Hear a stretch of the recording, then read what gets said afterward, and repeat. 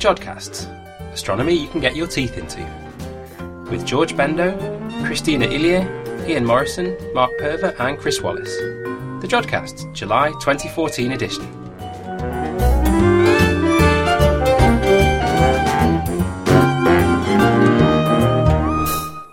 Hello and welcome to the Jodcast. I'm Mark, and presenting with me today are George and Christina. Hello. Hello. And it's a different Christina than you might have heard before. Christina Illier is presenting for the first time. So Christina, would you like to tell us a bit about what you're doing? Hello, Mark. I'm Christina, and I'm a new summer student at the Georgia Bank Center of Astrophysics. I probe the galaxy with radio pulsars. I approve of anything to do with pulsars. And you're going to be starting your MPhys here in September, is that right? Yes, I will, here at the University of Manchester. That's excellent. That means that we are going to try and keep you on the Jodcast for as long as possible. Hopefully you'll do a PhD as well. Hopefully. In the show this time, Ian Morison takes a look at what's happening in the July Northern Hemisphere night sky, and we bring you some astronomical odds and ends. This month we don't have any news, and so we're going to launch straight into the interview about Bicep 2, and it's Chris interviewing Dr Clem Pryke. Today on the Jodcast we have Professor Clem Pryke from the University of Minnesota. Hi, Clem. Hi. Now, I'd just like to start how lucky we are to have interviewed Clem. Many of the listeners will probably have heard the news of the recent claim to detection of gravitational waves by Bicep 2, and Clem is one of the principal investigators of Bicep 2. You must be pretty proud of your achievement. Yeah, it's been a long road. So let's start from the beginning. So what is Bicep 2, and how did you detect gravitational waves? So Bicep 2 is a small, highly specialized radio telescope which is located at the South Pole in Antarctica, and it was built to try and detect the signature of gravitational waves in the cosmic microwave background, which is kind of like an afterglow from the Big Bang. And what were you looking for in the cosmic microwave background then? What tells you about gravitational waves? So the theory says that there may be a very special imprint in the polarization pattern of the microwave background, imprinted on it 400,000 years after the beginning, after the Big Bang, by the presence of gravitational waves at that time.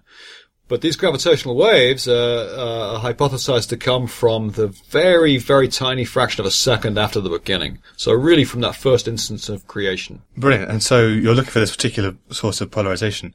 What makes Bicep 2 particularly special to be able to do that, as opposed to previous experiments that have tried? Well, basically because it's more sensitive. It was designed specifically to go after this signal and to go after it as aggressively and as quickly as possible. And so it's very, very sensitive, and it also has very good immunity to, false signals that might arise from the ground or the atmosphere or whatever. So this is based on the South Pole? Yeah, it's actually located about 1 kilometer from the Earth's rotational axis, in Antarctica, where there's quite a large science installation, science base that's run by the U.S. National Science Foundation. And why is it in the South Pole then? So the reason it's one of the best locations on Earth for this kind of science is because the atmosphere there is incredibly dry. It's really very counterintuitive. When you get off the plane, you're standing on 10,000 feet thick of ice, but yet it's one of the driest places on Earth. And the reason for that is, of course, that the water hasn't melted there for millions of years. Okay, brilliant. So you've got this highly sensitive experiment situated in the best place in the world to measure these beam modes. Where did you expect the gravitational waves to come from? What is the cause of these gravitational waves? Right, so as I said, the specific goal that we went after was to detect gravitational waves that are hypothesized to have been generated, spawned, injected into the fabric of space in a tiny, tiny fraction of a second after the beginning. So at about 10 to the minus 35 seconds, right? So if you imagine dividing a second by 10 35 times, that tiny, tiny fraction of a second after the beginning. The idea is there was this process called inflation, where the universe hyper-expanded, and that hyper-expansion will have injected into the fabric of space-time these gravitational waves. That's the signal that we went looking for, a theoretical prediction, but rather an uncertain theoretical prediction, right? The actual amount of such gravitational waves, the theorists refuse to say, right? They say, oh, well, it could be this big, but it could be a lot smaller, right? So, in some ways, rather a foolish experimental mission to go on, right? Because, it's kind of like a wild goose chase, right? Except we actually seem to have found the goose, which is, pretty amazing. So gravitational waves were predicted by inflation. why did people originally think of inflation as a model for the universe, the early universe? So the inflation theory came about because it explains a bunch of things. It naturally explains a bunch of things which are otherwise there's really no explanation for within, any of the available theories or models. So it explains things like why the universe seems to have been very uniform at 400,000 years after the beginning. So when we look at the microwave background glow, we can see that the universe was almost uniform to within a fraction of a percent at that time. And the question is, how did it know to do that, right? How did it know to be the same temperature everywhere at that time? And what inflation does is it takes a subatomic volume of the pre-existing universe and it hyper-expands it, and so it makes the universe smooth and uniform, as the real universe appears to be. Brilliant. So this is a theory which has been predicted for many years then, or is? Yeah, it was first proposed in the 80s, and some people would consider that it's already proven, because, it makes these predictions that appear to be true. It also made this additional prediction of gravitational waves, and that's partly why we went looking for them. But more than that, if you can actually find these gravitational waves, you can get information about the exact time that inflation occurred, i.e., the energy scale at which inflation occurred. And that's getting information about fundamental physics at an energy scale way beyond what you can reach with particle accelerators here on Earth. So it's fundamental physics at super high energies is what it is. And so that's what made this result so exciting. Brilliant. So it's almost like, up to this point, it's kind of been the holy grail of kind of modern cosmology to get this. Yeah, holy grail, wild goose chase, whatever you want to call it. Yeah, trying to find this. I called it looking for a needle in a haystack and finding a crowbar, right? Because the signal's about as big as anybody could imagine it being. So there was kind of original kind of controversy when the paper first came out about how large this signal was, because Planck had predicted, had made a constraint which was smaller. Predicted value which was smaller than 0.1, and you found this kind of amplitude to be 0.2. Yeah, it's not really a prediction from Planck. It is a measurement based on temperature data, and as you say, they were saying that it ought to be less than 0.1. Now, there are a couple of things to say about that. One is the best fitting value that we've measured of the signal that we've measured is 0.2. But there's a big so-called sample variance fluctuation on that. Basically, if you looked at another patch of sky, you might see 0.1, and it could be that the average value across the sky is 0.1, right? It's just in the little patch that we've looked at, the structure fluctuates up, right? It's bigger than average. So that's one thing to say. You shouldn't get over-fixated on that 0.2 number.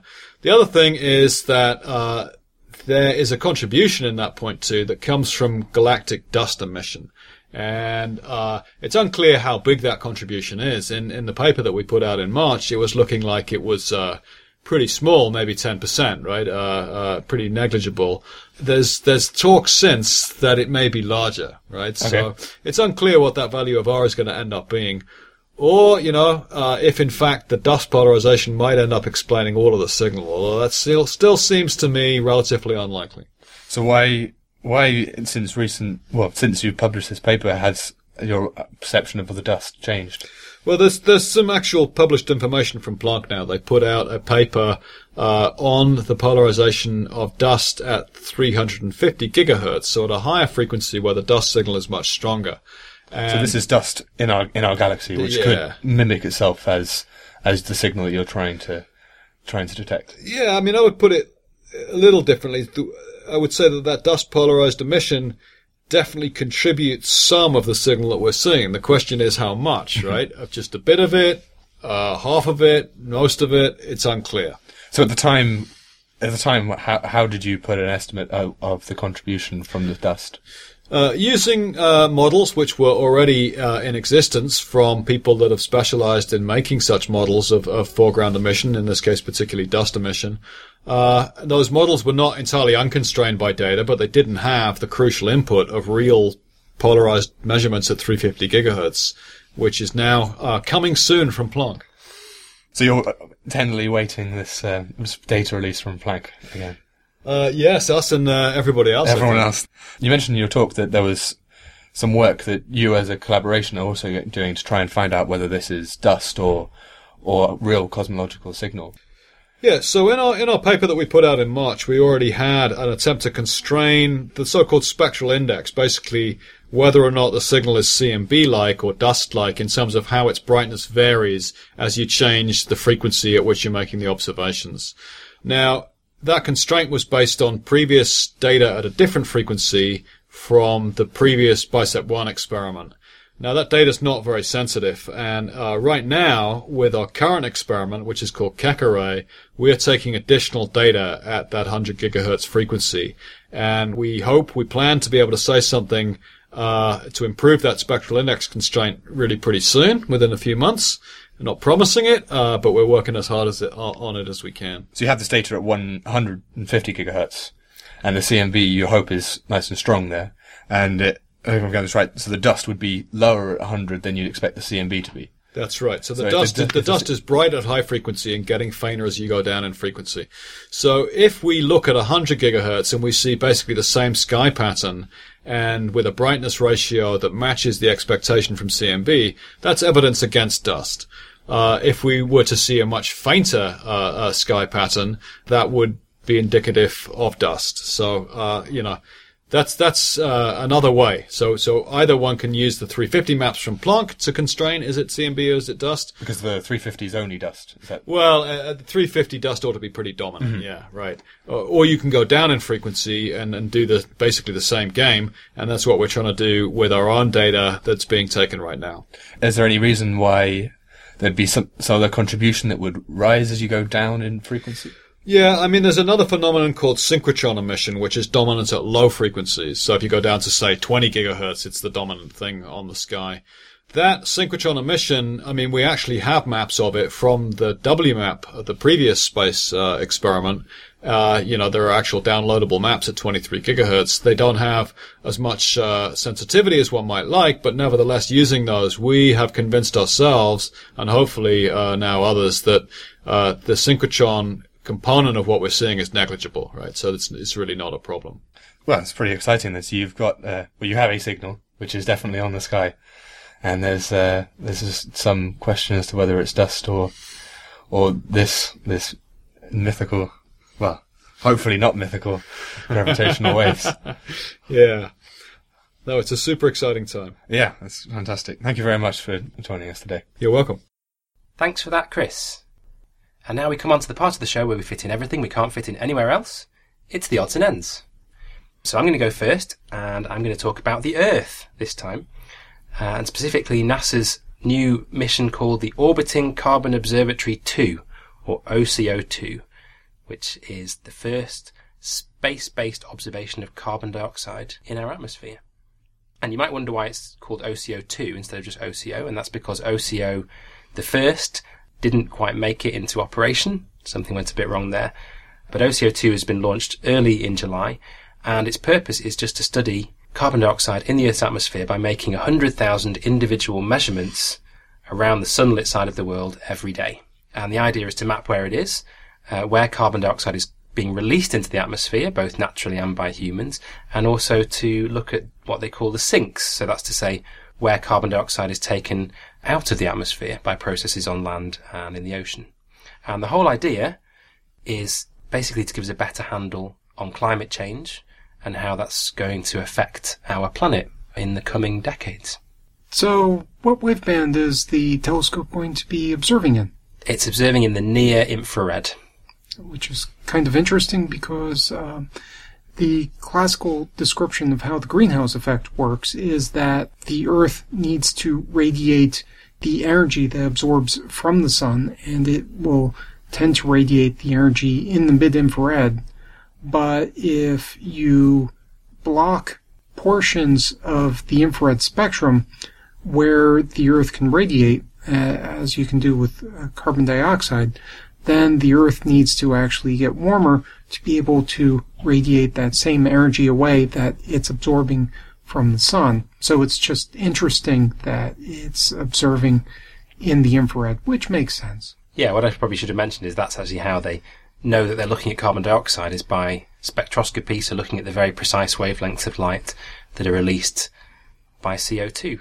And I just like this story as well because it shows that organisations like NASA don't just look out into space, but they also observe our own planet. And indeed, OCO2 is part of a whole little fleet of observatories which are being classed together as one super observatory called the A-Train, which I thought was a computer game.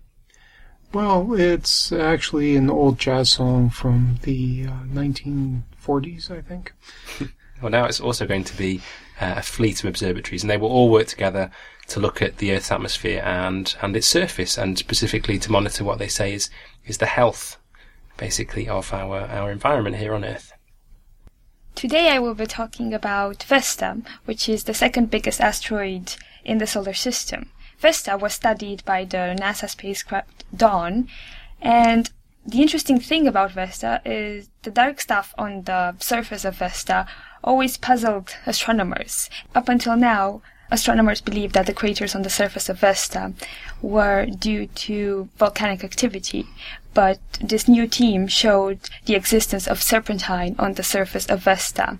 And serpentine is a mineral that cannot exist at temperatures higher than 400 degrees Celsius, meaning the craters cannot be of volcanic origin, and they neither can be of origin of high impacts with other asteroids, because those impacts happen at high temperatures. So those craters can only be due to some small impacts with smaller bits of other asteroids.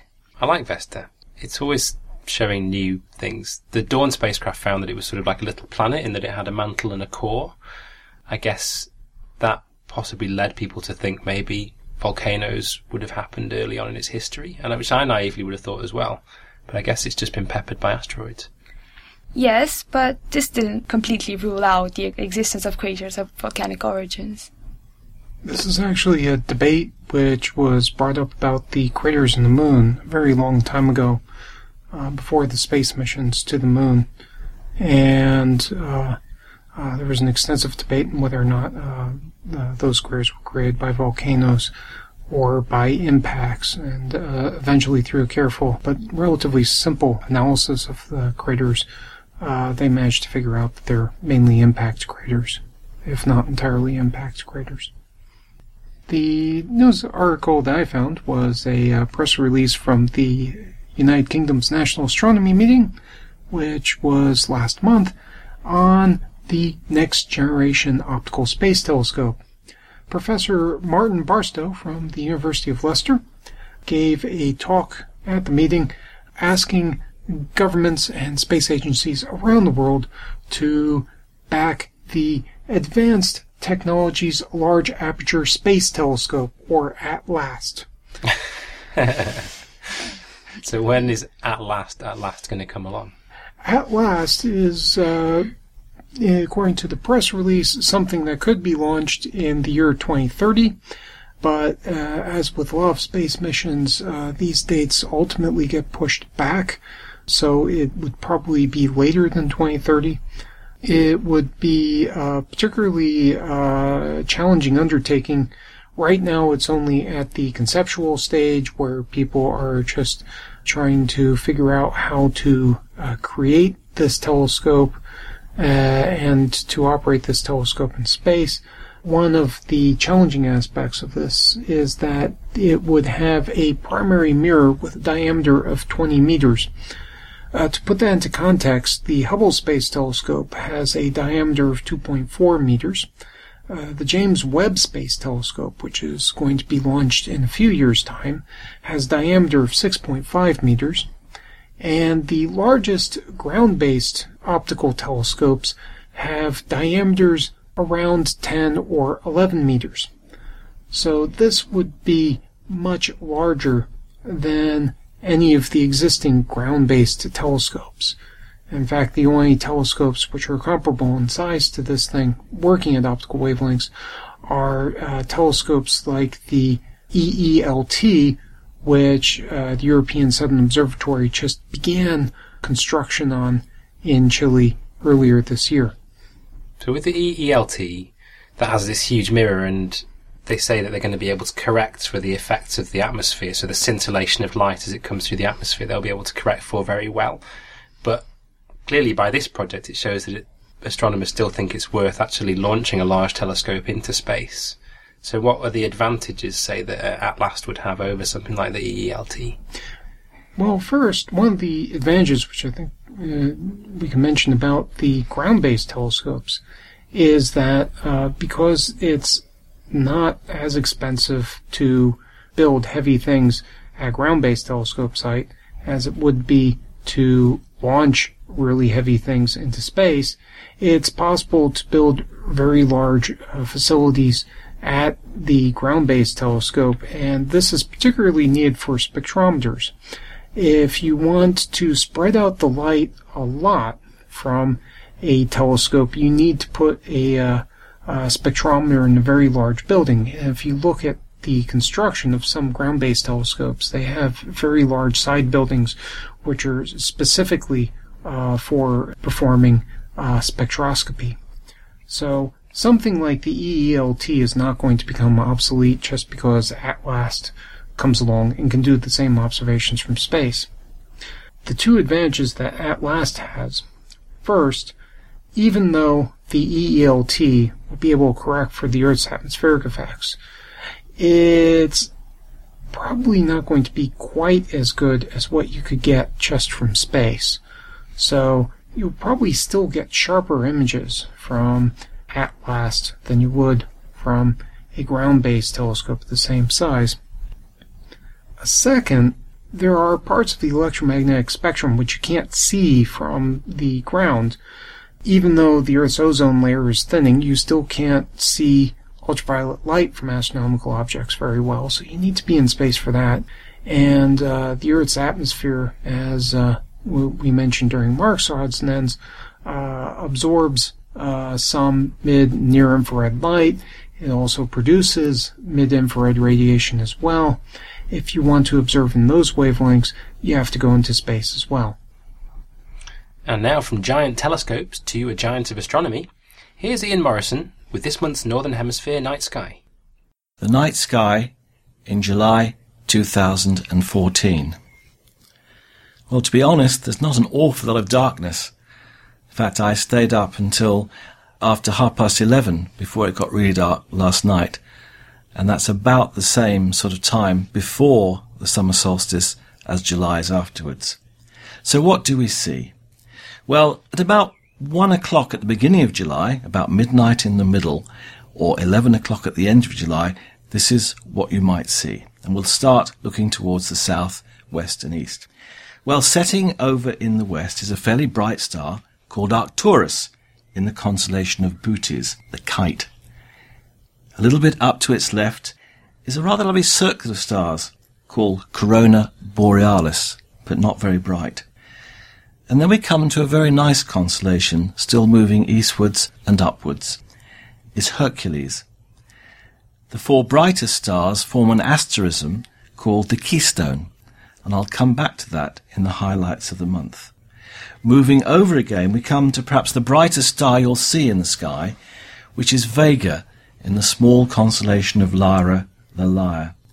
It again has a very interesting binocular object that I'll point out later on. Over and slightly up to the left of Vega is another bright star called Deneb, the brightest star in Cygnus the Swan. The 5 brightest stars of Cygnus are in the form of a cross, called the Northern Cross. The faintest, the lowest one, which is down to the lower left of Vega, is called Alberio, and a small telescope shows it to be a beautiful double star, with almost a golden and blue contrast between the two colours. Passing downwards through Vulpecula and Sagittar, the Arrow, very small constellations, we come to Aquila, the Eagle, with its bright star Altair. The 3 stars, Altair, Vega and Deneb, make up what is called the Summal Triangle. And this area is one of the nicest areas in the whole sky, I think almost as good as the Orion region that we see in the winter. Down below these constellations, not particularly bright stars in the constellations of Serpens Caput, Ophiuchus Serpens-Claudia. But way in the south, around midnight, is the constellation of Sagittarius. And given a good low horizon to the south, you might make out the stars that form what is called the teapot. And there's some lovely open clusters and nebulae in that part of the sky, all observed by Charles Messier and given Messier numbers. So do have a look at a Messier catalogue. Or you could even look and search for the astronomical A-list, which is on the Jodrell Bank website. I wrote perhaps 15 years ago now, and it will list some of the best objects to see in each of the constellations. And finally, don't forget a tiny constellation, very pretty, down to the left of Cygnus and Lyra, called Delphinus the Dolphin. 4 stars make a little pentangle, the body of the dolphin, and a further star, its tail. Well, what about the planets? To be honest, it's not the best month for planets this month. Jupiter passes behind the Sun on the 24th, so will only really be visible in the first week or so, low above the western horizon. To be honest, probably not worth trying to observe. Saturn is a little bit better. It lies in Libra, near the wide double star Alpha Librae. It falls in brightness from about plus 0.4 to plus 0.5. On the 21st, it halts its retrograde motion westwards across the sky and resumes its motion eastwards through the stars.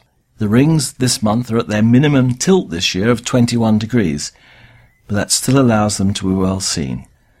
But sadly, for those of us in the northern hemisphere, Saturn is moving towards the most southerly part of the ecliptic, and so even when due south, when it was at opposition a month or so ago, it's still at quite a low elevation, and the atmosphere limits our view. So again, it's probably past its best this year. Mercury. Having passed between the Earth and the Sun, that's called inferior conjunction, on June the 19th, Mercury is now seen before dawn and lies down to the lower left of Venus for much of the month. It'll be too faint to see really for the first week or so. It reaches greatest western elongation on July the 12th. That's when it's furthest in angle over to the west of the Sun, when half the disk is roughly illuminated and at magnitude plus 0.4. So hard to see really in the morning twilight. It then slowly falls towards the horizon, but as it does so, its brightness increases to minus 1.4, so maybe easier to spot, and I'll come back to that in the highlights. Mars, in Virgo, lies close to Spica during July, and on the 13th passes just 1.3 degrees up and a little to its left. It's shrinking now from 9.5 to 7.9 arc seconds, and at the same time its brightness falls from magnitude 0 to plus 0.4. Really one has to look for it as soon as darkness falls, but even then it'll be quite low above the horizon, and only the most obvious features such as Syrtis Major are likely to be seen. Venus. Venus rises in the east-northeast as morning twilight begins, but even by sunrise is only about 20 degrees above the horizon. Its disk, now showing a full gibbous phase as it moves beyond the Sun, drops in angular size from 12 to 11 arc seconds. But at the same time, the percentage of the disk which is illuminated increases from 85 to 92%. As a result, the effective area reflecting the Sun's light stays almost constant. So there's only a drop of 0.1 magnitudes from minus 3.9 to minus 3.8 in brightness. During the first few days of the month, Venus lies close to Aldebaran in Taurus. So what about this month's highlights? Well, on the night sky page of the website, I put a bit more about Saturn, which is still probably just about worth seeing. To find it in the sky, follow the arc of the plough's handle downwards to first find Arcturus, I mentioned earlier. Continue down to find the white first magnitude star Spica in Virgo. And Saturn, a little brighter than Spica, lies in Libra down to its lower left and will appear slightly yellow in colour. But again, it won't be that high above the horizon, and you have to look for it almost as darkness falls. But high in the sky in July are these two objects I hinted at earlier.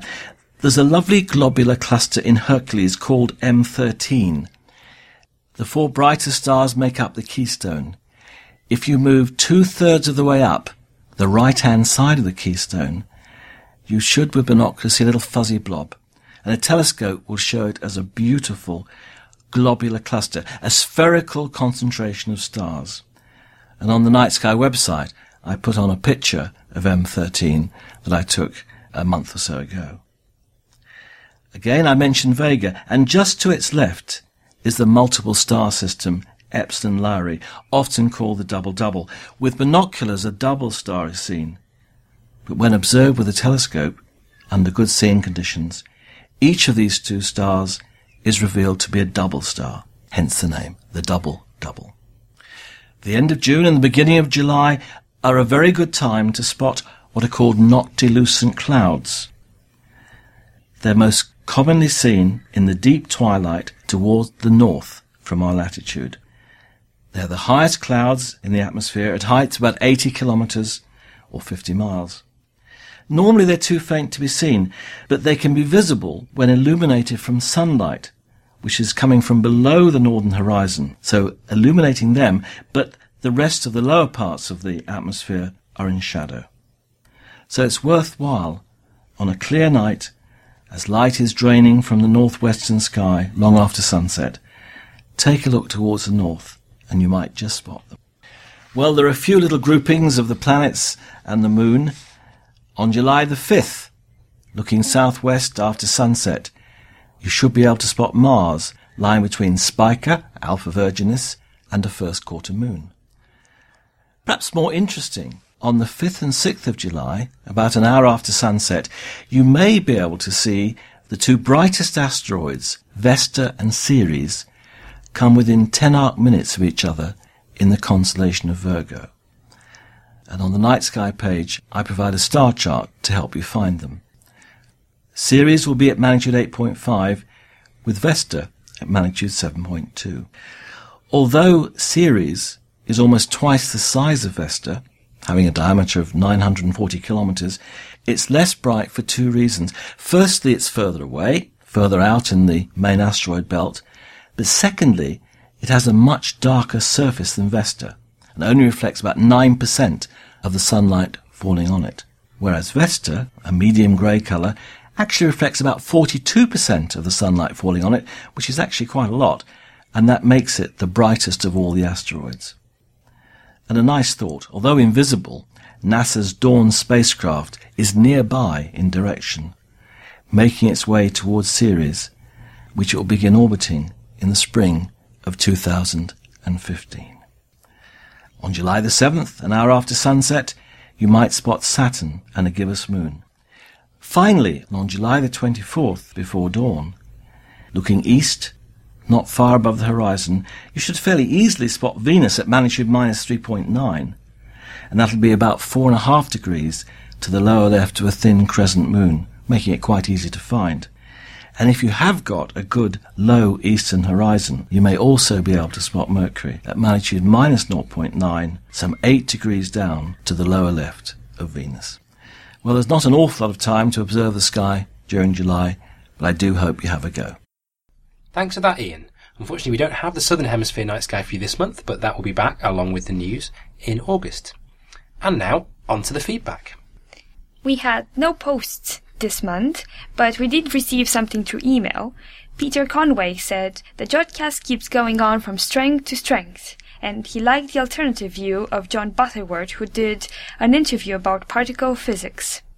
Peter also asked what happened to May Extra. Unfortunately, a lot of people were away or busy, so we had to skip that one, but we bounced back with June Extra.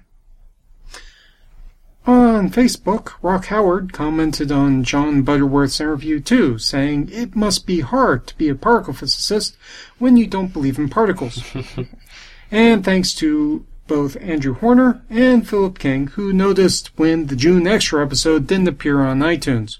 On Twitter, Gavin Mellowship said, "Love your podcast. Always interesting with quality interviews." Rob Johnson said, "My daughter Helen Johnson made her first presentation at NAM this morning. Say hello to her for me." That's the National Astronomy Meeting, and we'll be having an episode full of interviews from that conference later this month. And I think that's also the first bit of feedback from a proud parent. So, hello Helen, and well done from your dad. And if you want to get in touch, you can do so via the website at www.jodcast.net, or at Twitter at twitter.com/jodcast. On Facebook at facebook.com/jodcast. On YouTube at youtube.com/jodcast. On Flickr at flickr.com/groups/jodcast. And don't forget that you can always send us posts. The address is on the website. So all that's left to say is thank you very much to Clem Pryke for the interview. The editors were Indy Leclerc and Mark Perver, and the producer was Indy Leclerc. So until next time, Jod on.